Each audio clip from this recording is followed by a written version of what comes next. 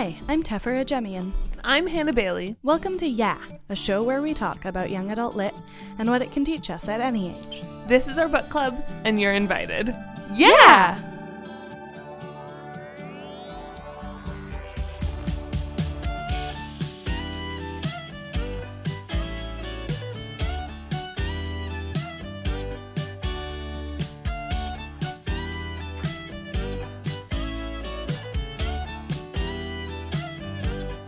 This week we're talking about Dread Nation by Justina Ireland. Dread Nation is a historical zombie novel. It's about the antebellum period, except in this world, the Civil War gave birth to a zombie plague, and there are zombies. Yeah. So the landscape looks quite different, the political landscape, the social landscape looks quite different. In this world, Black and Native children are sent to schools to be educated to fight zombies, sort of like finishing schools because of racism. Yeah. And the protagonist, Jane, is one of the children sent to one of these schools. Jane is the daughter of a kind of mysterious white female plantation owner. And it's about her and her friends and adventures and utopia that turns into dystopia, and it's really good. It's very good. It's very well imagined. Yeah, I found the vibe feels a lot to me like Sweet Far Thing, the Great and Terrible Beauty books by Libba Bray, which are similarly historical with a fantasy twist. Yeah, I can see that. Yeah, it's very, it's an intricately designed world. And it's very interesting because I've never read a historical dystopia before, but it's basically a historical dystopia. Which is very interesting. And it's very interesting how she weaves zombies into history in a way that's extremely believable. Zombies aren't believable, but how the society reacts to it is very I can see that would happen. Yeah. The thing that I found really unique about it, now I'm not super well versed in zombie lore. I haven't spent a lot of time on it, but from my limited knowledge of zombie fiction, often the fiction about zombies is placed right at the outbreak of the zombie virus or whatever. Yes, yeah, often. It's often like society, and then society breaks down when the zombies show up. And in this one, it's really interesting because at the beginning of the book, it's really framed as the zombie plague is pretty much under control. There are still some zombies, but we have fortified cities. You can avoid them. Yeah, the setup, if I remember it correctly, is so Jane, the main character, is at a school to become an attendant, which is basically it's like a bodyguard. It's like a maid / bodyguard. But she talks about how the market for attendants has gone down because the zombies are really not as bad, so a lot of people don't think they need attendants anymore. So I find placing it sort of in the same way Station 11 was interesting because it placed the main action after the initial cataclysmic event. Well, so Station 11 was interesting because it was right during the cataclysmic event, and usually you see hundreds of years after. Yes. And that was different from its genre. This I find really interesting because it's after the cataclysmic that's true. event. Oh, right. Well, when everybody's kind of used to zombies. That's true. I'm getting Station 11 wrong. Yeah. Yeah, it's very interesting. And that just, I think, is a neat choice. Obviously, the other really cool thing about this book is that it's historical fiction written in the voice of a Black protagonist from a Black author. And that's something we see here and there, but not so much in young adult fiction. No. And not very much in adult fiction. I'm thinking of, there's Book of Negroes. There are books here and there. But not a lot. But not a lot. Yeah. And it's really neat to see fantasy, which at least in my head is a very white genre. Yes. In my experience, fantasy tends to be white and often problematic. Yeah. Yeah. I mean, I'm gonna potentially argue, well, maybe it's often problematic. I read a lot more fantasy than That's you, true. so I have definitely like found some really good, less problematic fantasy. But yes, often white. Usually white. Yeah, I mean, I would say the fantasy I've read has been mostly older stuff, like before people were actively trying not to be problematic. Yes.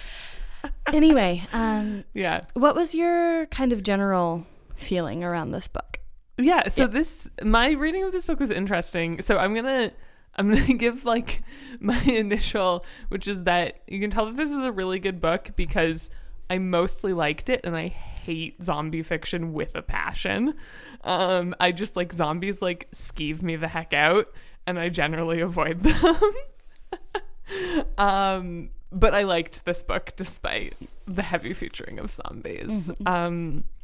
Yeah, it took me a little while to get into it, but then once I got into it, I was into it, and it was good. Yeah, I mean, the world is so well constructed, I think, is like one of my main the main thing that I like. The biggest takeaway is the world is just like it's so eerily like realistic in that the psychology of it is very like, you can see how that would have happened, and I find like the way she weaves zombies into history is very, very cool and very interesting. And then I also really like the way that the relationship between Jane and Catherine evolves. I'm really a fan of that. Yeah, I definitely want to spend some time talking about that. Yeah, I was really struck by the attention to detail in the world building. Especially this one detail is that horses are extinct. Because the zombies like to eat horses. Yeah, because zombies will eat anything alive, basically. Yeah, and I just found that so interesting. So it means that steam power has kind of evolved faster, and there are steam-powered cars called ponies because there were no horses anymore, and they had to develop horses. Yeah. or an alternative to horses quickly, and that kind of sparked technology. And there really is, you do see that. I mean, it's around a time when already technology was starting, the industrial age was starting. It's the late 1800s. But you see kind of an advancement to electricity, necessity begetting invention. Yeah. Yes. That's just very clever and well thought out, I think. Yeah, absolutely. It's like everything in the world building makes so much sense, which is why I think I like the world building so much.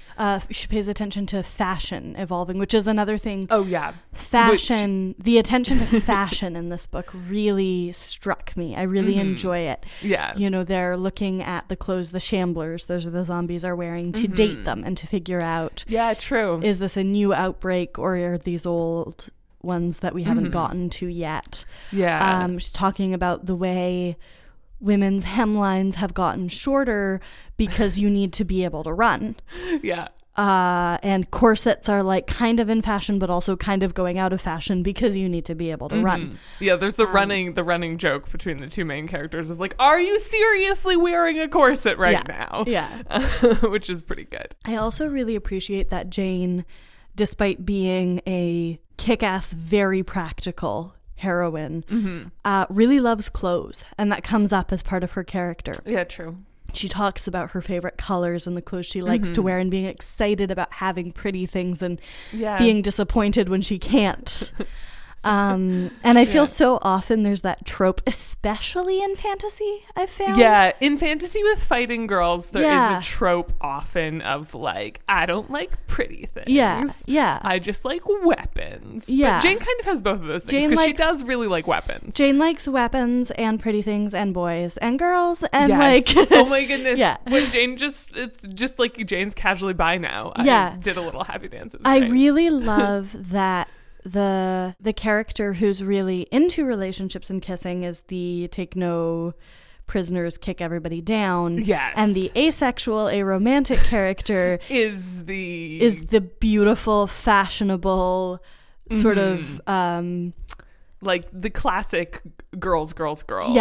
Yeah. Yeah. I really love that. I love that Yes. it's just one little conversation. Yes. Yeah, I love it's just so casually slipped in there. Casual queers casually existing. Casual queers casually existing. Yeah. I love that bit Yeah. very, very much. I'm also really excited because by the ending of the book, I'm fairly sure there are going to be more. And I can't wait. Yeah, once I was like 100 pages from the end, I was like, this is going to have sequels, right? Because there's no way they're wrapping this completely up in the next 100 pages. Yeah. No, I feel like because there were some characters who were like dropped in and then we didn't really hear what happened to them. And I feel like we're going to have to come back and like see what happened to Gideon. And Yeah. Love Gideon. Yes. Okay, so that's our general kind of general feelings, takeaways. and thoughts. Let's get into some precision work here. Let's talk about Jane and Catherine first. Yes. Because you were saying you really want to talk about them. I really want to talk about them. Yeah. Well, I love how their relationship evolves throughout the book, because at the beginning of the book, they basically just like have a petty rivalry and hate each other's guts. And by the end of the book, they're like best friends and comrades in arms. And so it's really, and I think a lot of that evolution is Jane starting to sort of see Catherine as more of a whole person and like gaining respect for her and not like just sort of judging her based on surface things and not being jealous of her.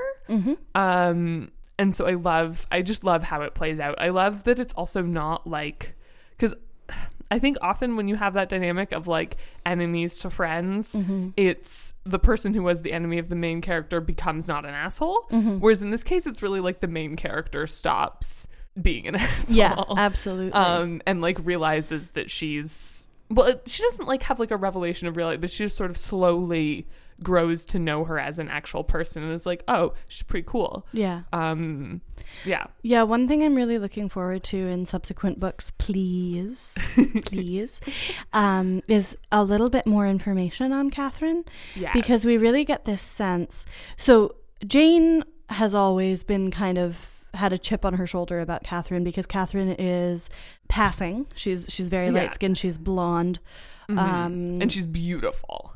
She has beautiful manners.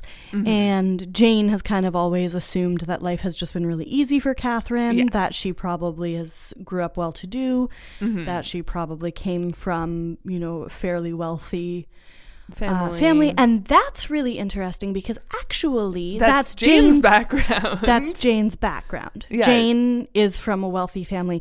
Jane, we find out, has really also not had an easy time of it. And that's so interesting to me that Jane has this big chip on her shoulder thinking Catherine comes from this background that's very similar to Jane's. But somehow thinks that Catherine must have had a very easy time. Yeah. And towards the end of the book, I think we figure out why that is. Yeah. That Jane thinks that Catherine must have had a much easier time. But it's very interesting how that plays out. I really love the detail of finding out that Catherine has pretty manners because she grew up in a brothel. Yeah. Rather than a fancy house. I like the fairly neutral tone taken towards sex work. Yeah. That, there's the Duchess who runs the brothel. She's the madam. And she is just one of the kindest people. Yeah. Which is kind of a trope sometimes. But But she's more complex than that, too. Yes. And I like that there's very much the sense of, I think Jane even says something to this effect at some point. What's really the difference between sex work and other kinds of labor? What's really the difference between sex work and wearing your body out fighting zombies because you don't have another choice? It's sort of either way your body is being monetized. Yeah. Like, does it really matter in which way? Yeah. And also pointing out that, in this world, sex work is less risky than fighting the Shamblers because, sure, you might get a disease. There's the risk of that. But, it's a much lower risk than getting bitten by a zombie, right? Yeah. And I really appreciated that. Yeah. Yeah. I really appreciate in general, Jane and it seems like that their circle have very kind of frank attitudes to things like sex and sex work and sexuality in general. And it's great. Well, there's really this understanding of kind of having a transactional existence, right? Yeah.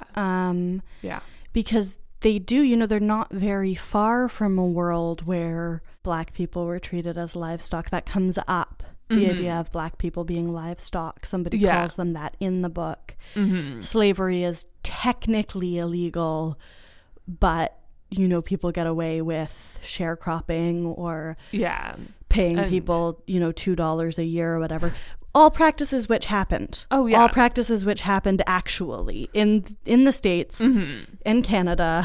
Well, that's why it's so realistic, this world. And Jane thinks a lot. Jane spends a lot of time thinking about sort of the legacy of slavery and how things are different and how things are not that different. And all of that. Yeah, well, like we were saying, like, it's so well done how the history is woven in. And did you read the afterword of the book? Only if it was on the audiobook.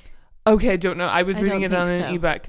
So the afterward, she talks about how the idea for the book is based on like the Indian residential schools in the States. And how like the school that Mr. Redfern talks about in the book is based on an actual institution that existed at the time. And so it's very well done and eerie how like you can imagine these horrible institutions that did exist being changed this way if there were zombies. Absolutely. It's completely believable. Believable. Yeah. If zombies were real and there had been a zombie uprising during the Revolutionary War. I don't know very much U.S. history. It was after the Civil War. Okay. So, I think this is exactly what would have happened. Honestly, I don't think it's that far from what might happen. Yeah. In certain circles. Yeah. Because that's the other thing with this book is that you do have the two political parties. You have the egalitarians and the survivalists. The survivalists. And the survivalists believe in advancing white people above everybody else to like have a higher chance of survival, basically. You need to prioritize somebody, so we should prioritize white people. And egalitarians do not believe that. Yeah, and well, the survivalists are really still also sort of on the idea of like essential difference. Yeah. And like this is the only work that people of color are kind of suited to do. Which is an attitude that still exists. Oh, absolutely. Like, poor Black people get treated very differently from poor white people, and you have the prison industrial system. And it's the other part of this book that really appeals to me is how much I find current social criticism is in it. Yes. Especially with the big focus on border walls. But so Jane and Catherine, it's really an exercise in kind of overcoming biases as you get to know somebody as a person. And understanding, I think when we talk about privilege landscape, understanding that, yes, Catherine has light skin and passing privilege, but that has its own... That has its own baggage that comes with it, and it has how that is explored in like the last third of the book is really, really well done. I think absolutely. Well, especially because Catherine, there's a whole section of the book where Catherine is passing as a white woman. Yeah, which Jane makes that happen without Catherine's consent. She doesn't check with Catherine first. She spontaneously does that, makes that choice. And she assumes that she's doing a unilaterally good thing for Catherine by doing this. Yes, yeah. And then later, it kind of gets perpetuated because it becomes useful. It becomes useful to Jane. It becomes useful to her cause. Yeah. And at no point does she really check in with Catherine and say, hey, are you cool with this? Are you okay with this? Yeah. Because it's something that Jane envies, right? Yeah. Jane, you don't see till the end of the book the extent to which she does, but she certainly wishes that she could pass like well, Catherine I mean, she wishes she didn't have to go fight out zombies. She wishes she was living in a nice house, like and the way that that's dealt with is just really sensitive, I think, to both sides. Yeah, no, absolutely. Yeah. I mean, I think the whole thing with Catherine and with her passing or not passing is also just a really good exploration of like the ridiculousness of how just like attitudes towards race and just like how weird we are about it. Well, there are other people who know a lot more about this than I do, but I've seen a lot of discussion around it on Native Twitter right now, how white attitudes towards non-white people are so weird. Yeah. So like with the Indian Act in Canada, it's like if you have this percentage the whole like blood quantum thing. Yeah, which is just again, like not something I'm an expert on, so I'm not gonna make some big statement about it, but that's something that's worth looking up because I think it's something that enriches this reading for sure. Yeah. And also just kind of the treating all non-white people the same. Like obviously, you know, being black is the same as being Mohawk or like and that's not true at all. Yeah. And I did really enjoy, I would like to see more of Redfern. I wish Redfern had been more of a character. I hope we see more of him. I hope we're going to see, that's why I think that there's going to be a sequel. Because I think that he has to come back and we have to learn more about him. I think we have to learn more about Gideon. A few other people, but those two especially. But I really enjoy when Jane first meets Redfern. She has a really jarringly stereotypical view of him. Oh, yes. And I found it just like, it was jarring. I got to this point and I was like, this is not how we talk about people in this book. That's really interesting. It was very interesting to see that interplay of her having these assumptions about him, these assumptions where she thought their experience would be the same or his experience would be better or somehow he was better suited to things. And then she kind of wonders why he has this giant chip on his shoulder. And it's, it's very, very well done. Yeah. And it's interesting in general. That was making me think of this, how much Jane really catalogs people according to their skin color and sort of evaluates everyone she meets on kind of like their degree of blackness. And there's so much there. Like I think this goes back to Jane as a character, but the book does a really good job of making her a very believable, flawed, full person. Absolutely. Like obviously she knows that the way that black people are being treated is wrong and that slavery is wrong, but she still, you see her kind of internalized prejudices come through. And she's just very good. She's very well written. So one thing on the kind of grander scope of the book, if I can take just like a wider view for a sec, that I love in this book is, you know, it's a zombie world. It's a world with zombies. It's definitely fantasy landscape, but the antagonists in the book, the bad guys in the book, they're not, are white men who manipulate the situation to gain power over other people. And there was a quote that's really from towards the end of the book that I got from Jane is speaking to one of these men. And she says, "The problem in this world ain't sinners or even the dead. It is men who will step on anyone who gets in the way of their pursuit of power." And that's absolutely a theme in the book, is sort of, yes, there are zombies, but the zombies are kind of handled. But then there are these people who will take the scenario and twist it to fit their agenda. We'll say, this is punishment. That's a big one that comes up. This is divine punishment on us for not keeping black people down. Like this is punishment for challenging slavery because God wants to curse the tribes of Ham. And the way that we will rid ourselves of this scourge is by restoring the natural order. And so we see religious men manipulating the situation. We see political manipulation of the situation. It's something that, again, my knowledge of the zombie canon is limited, but it's something that I haven't seen a lot. Yeah. Where the antagonists are not the monsters. The antagonists are exactly the same people who are always the antagonists. So the people who will take any situation and try to spin it to benefit themselves. Yeah, exactly. I don't have a lot of knowledge of zombie canon either, but I feel like it often is. I think you were saying this to me before we started recording, that often it's kind of like the zombie apocalypse comes and all the people are kind of united against the threat. Right. And like it suddenly doesn't matter who you are, how much money you have, because once you're bitten, you're all the same. I think that's very that's also just common in general, I think, in apocalyptic literature. Yeah. Generally, is that it's kind of like, well, there's the apocalypse, so nobody's racist anymore. Which like racism is like a luxury. It's beautiful, but also like unrealistic. I think this is much more realistic, sadly. Yeah. Well, because realistically, like what happens if there's the zombie apocalypse? The people who can pay money will pay the people who desperately need money to give their lives to protect them. Yeah.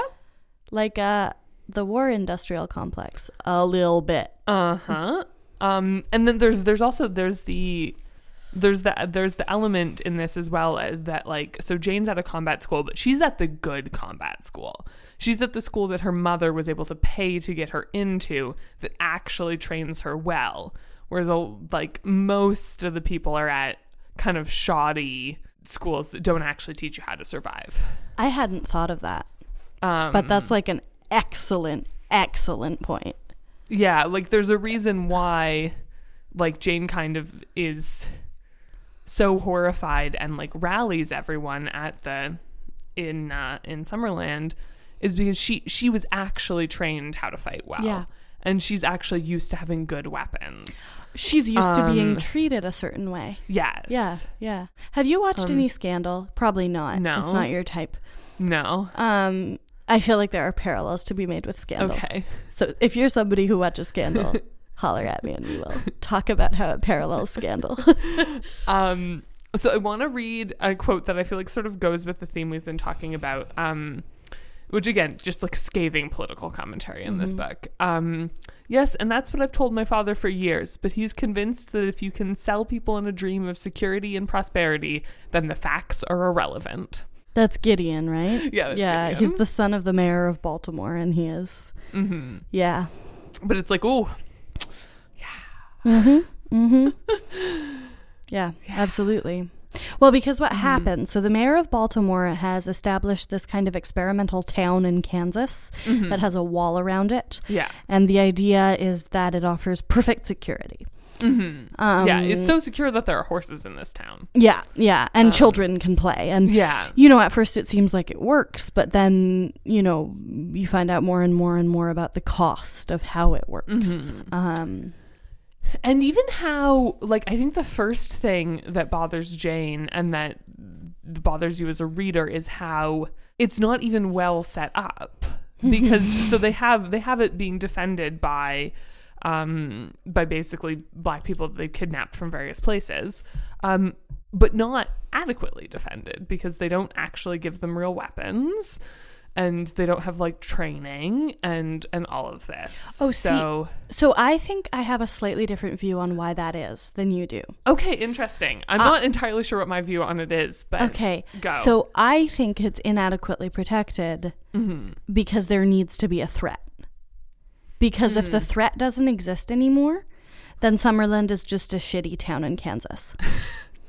I think that they're very deliberately not wiping out the zombies around the town so that they can maintain that fear and so that nobody will leave. And so that all of the black people they have running the town won't run away. Yeah. Yeah. I think it's pretty clear. Certainly a sense I got is that the white men in power want there to still be zombies. Oh yeah, no, it's definitely deliberate that it's not badly defended. That is a theory that makes a lot of sense. I hadn't thought specifically about the maintaining a threat angle. I thought more about the disposability. There's also that. Like there's a clear attitude of disposability. Right. Why does Donald Trump have to make it seem like a bunch of families trying to seek asylum in the U.S. are a threat. Yeah. Because you need to have a threat for people to be rallied around. To be a totalitarian, you need to have a threat. Yeah. No, that makes a lot of sense. And then, of course, it comes back to bite them in the ass because the threat gets too big. Yeah. Well, they create an actual threat. They allow an actual threat to persist. Mm-hmm. Yeah. It's just so well done. It's so well done. And it's just what I was really struck by toward the end of the book is like, basically, Jane, for all her faults, like as soon as she becomes in control, there is a good plan of how to... Because it's almost like the people who have been trained to fight the Shamblers are the right people to be running the show, and there's a bunch of Shamblers coming at you. Yeah. Mm-hmm. Yeah. There's also... I think that this goes on the point. There's this really disturbing thread running through the book that I think Jane doesn't understand at the beginning and then starts to understand near the end of the power of the white men is more important than the safety even of the other white people. Mm-hmm. Because there are a few times near the beginning and then again near the end where Jane kind of breaks decorum to save people's lives. Yeah. And that is not okay. Yeah. And so that's really interesting. Do you want to talk about like some of those?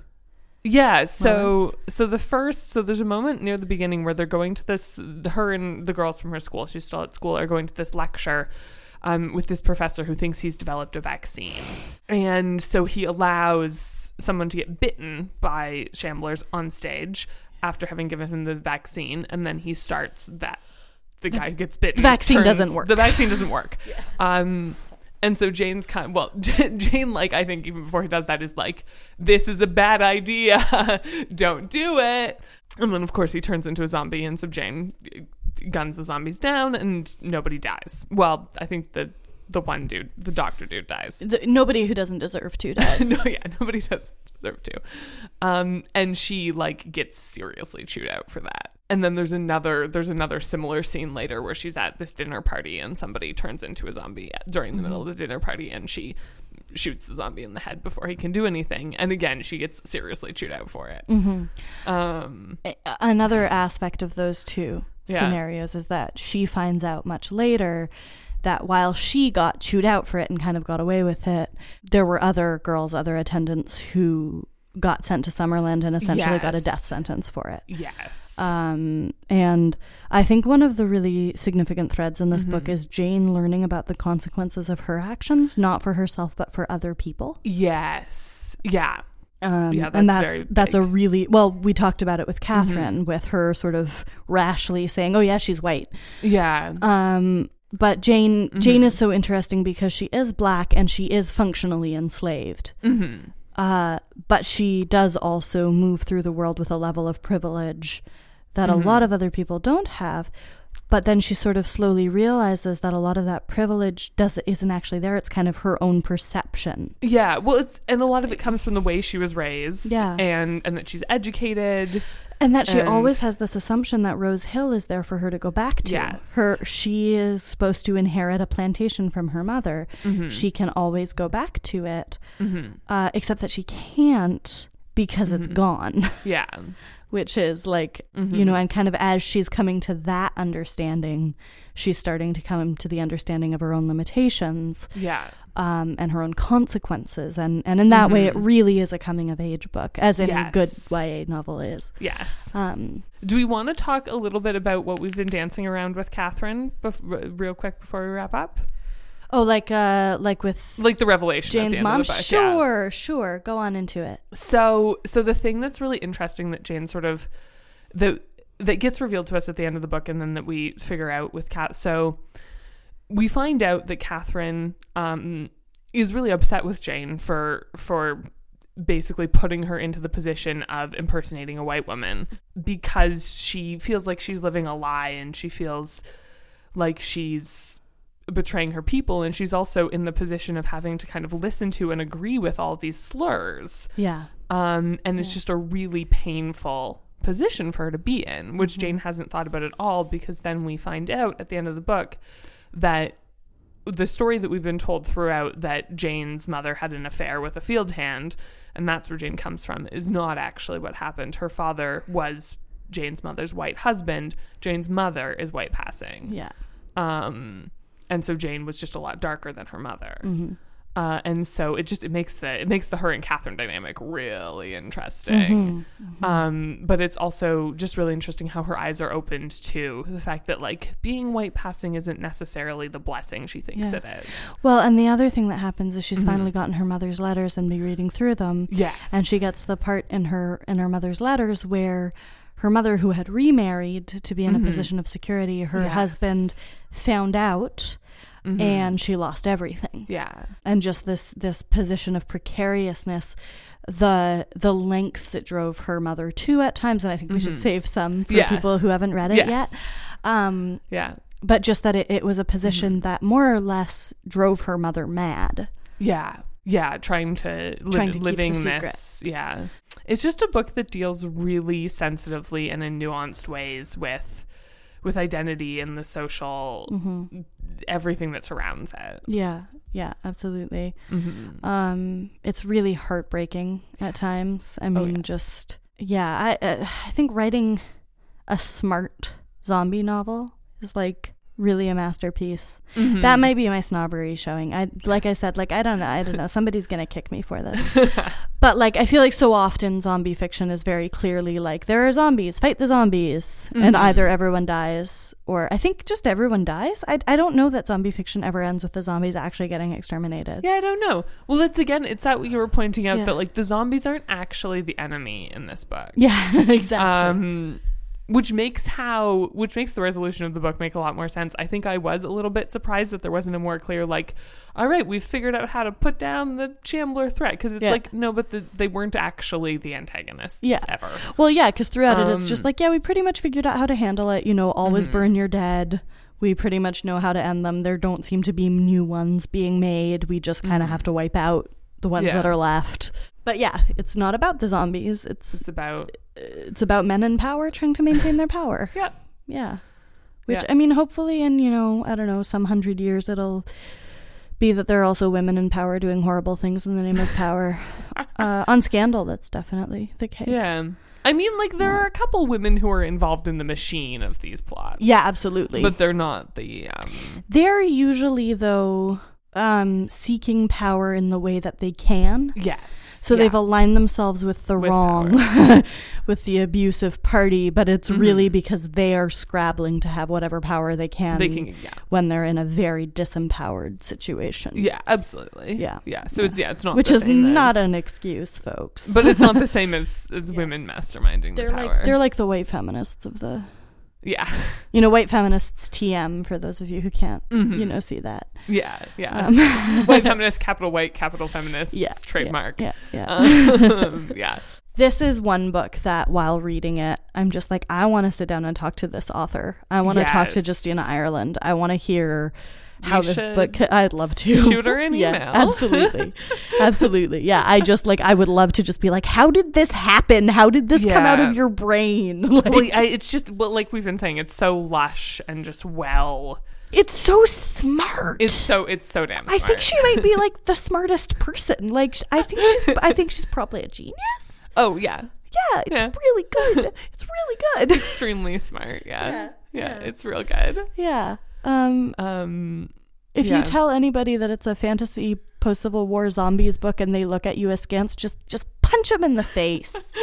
Punch them in the face. Can I just leave us with one of my favorite quotes from this book? Yeah. I mean, it's less profound, but it's really fun. I ain't yet seen the man who can do that. Maybe that's your problem. You've been waiting for a man. Nah. Who are those? I forget who the man is, but the second Jane. Voice is Jane. Yeah, cool. The man is like an unimportant side character. We didn't get a chance to talk about Red Jack, who I have a crush on. Oh yes, I mean you have a crush on because the protagonist has a mad crush on. Oh yeah, I think they're the OTP in this book. Yeah, I think so, in the series rather. Yeah, probably. Yeah, I definitely thought that they were setting up something between her and Red Jack though, or not Red. No, Redbone. What's Redfern? Redfern. I think Redfern's much older than her. Maybe. I think Redfern is like a legitimate adult. They're definitely also setting something up with Gideon. She's definitely into him though.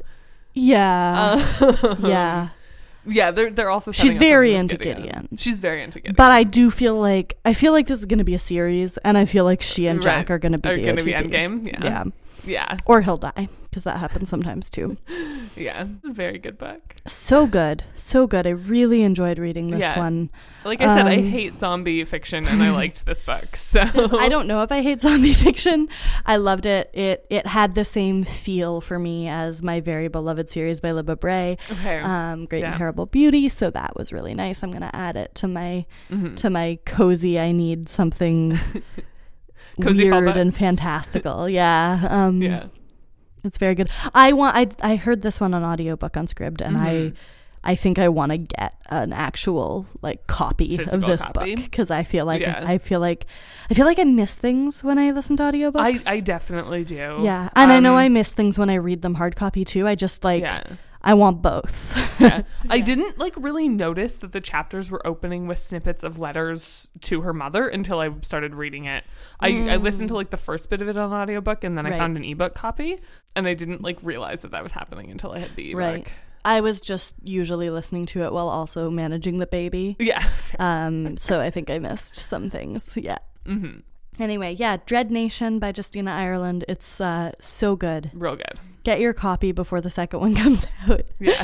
I'm gonna We're Google just assuming that there's a sequel. I'm assuming the paperback copy of this one isn't even out yet, but I'm gonna Google that because I want to know for sure. Yeah, it really feels like a sequel's being set up. So I don't see anything about a sequel yet, but I feel fairly certain that there will be a sequel. I can't really see there not being a sequel. We would be sad. The cover art is also gorgeous, and I want it like as art. Yeah. Yeah, it is. It's very well. It's like a beautiful like Baroque painting. But it's beautiful. Yeah. Yeah. Oh, there is. Okay. There's a Dread Nation 2. We don't know anything more about that. Yeah, but it exists. Good. So that's exciting. Yes, very exciting. Thanks for listening to Yeah. If you want to leave feedback, suggest a book for us to read, or just say hi, send us an email at theyapodcast@gmail.com. Follow us on Twitter at YaPodcast and individually at Tefferbear and at the Balesosaurus. If you like the show and want to help us make it even better, consider supporting us on Patreon. You can get all kinds of great perks, including early access to bonus content, shoutouts, guest appearances, and more. Head to patreon.com/YaPodcast to donate. And shout out to our Patreon donors, Kat McGuire, Chantal Thomas, Catherine Wench, and Lizzie Tenhove. Thank you so much. You can also support us for free by leaving a rating and review on Stitcher or Apple Podcasts, and by sharing this episode with a friend. That really helps the show grow, so we appreciate it so much. Special thanks to Great Bear for letting us use their song Jenny's Groove as our theme music. You can find their music for sale at greatbearmusic.bandcamp.com. This episode was produced and edited by Tom Zalatni as part of the Upford Network. You can find out about all the great shows on our network at upfordnetwork.com. On September 16th, 1993, NBC aired the first ever episode of Frasier, a spin-off series about psychiatrist Dr. Frasier Crane, the much-loved Seattle shrink from Cheers. 10 days earlier, a baby was born. A baby who, we'd come to learn, was destined to have someone pay him $264 to watch through every episode of Frasier with different special guests, unpacking the deeper themes behind each episode. That baby is me, Tom Zalatni, and this is a terrible, terrible idea. Tune in to They're Calling Again, right here on the Upford Network. I'm Tom. I'm Will. And we're the hosts of Blasting Off Again, a new Pokemon podcast brought to you by the Upford Network. We've decided to take on the task of watching through every episode of Pokemon, providing live commentary and in-depth analysis of everyone's favourite 90s dogfighting cartoon. We're tackling the hard-hitting issues. Is Brock racist? Was Koffing the first ever suicide bomber? What are the environmental implications of using Pikachu to power a building? Will Misty ever get her bite back? Find out the answer to all these questions and more on Blasting Off Again. Available on the Upford Network, iTunes, and wherever you get your podcasts. We're blasting off again! Ding.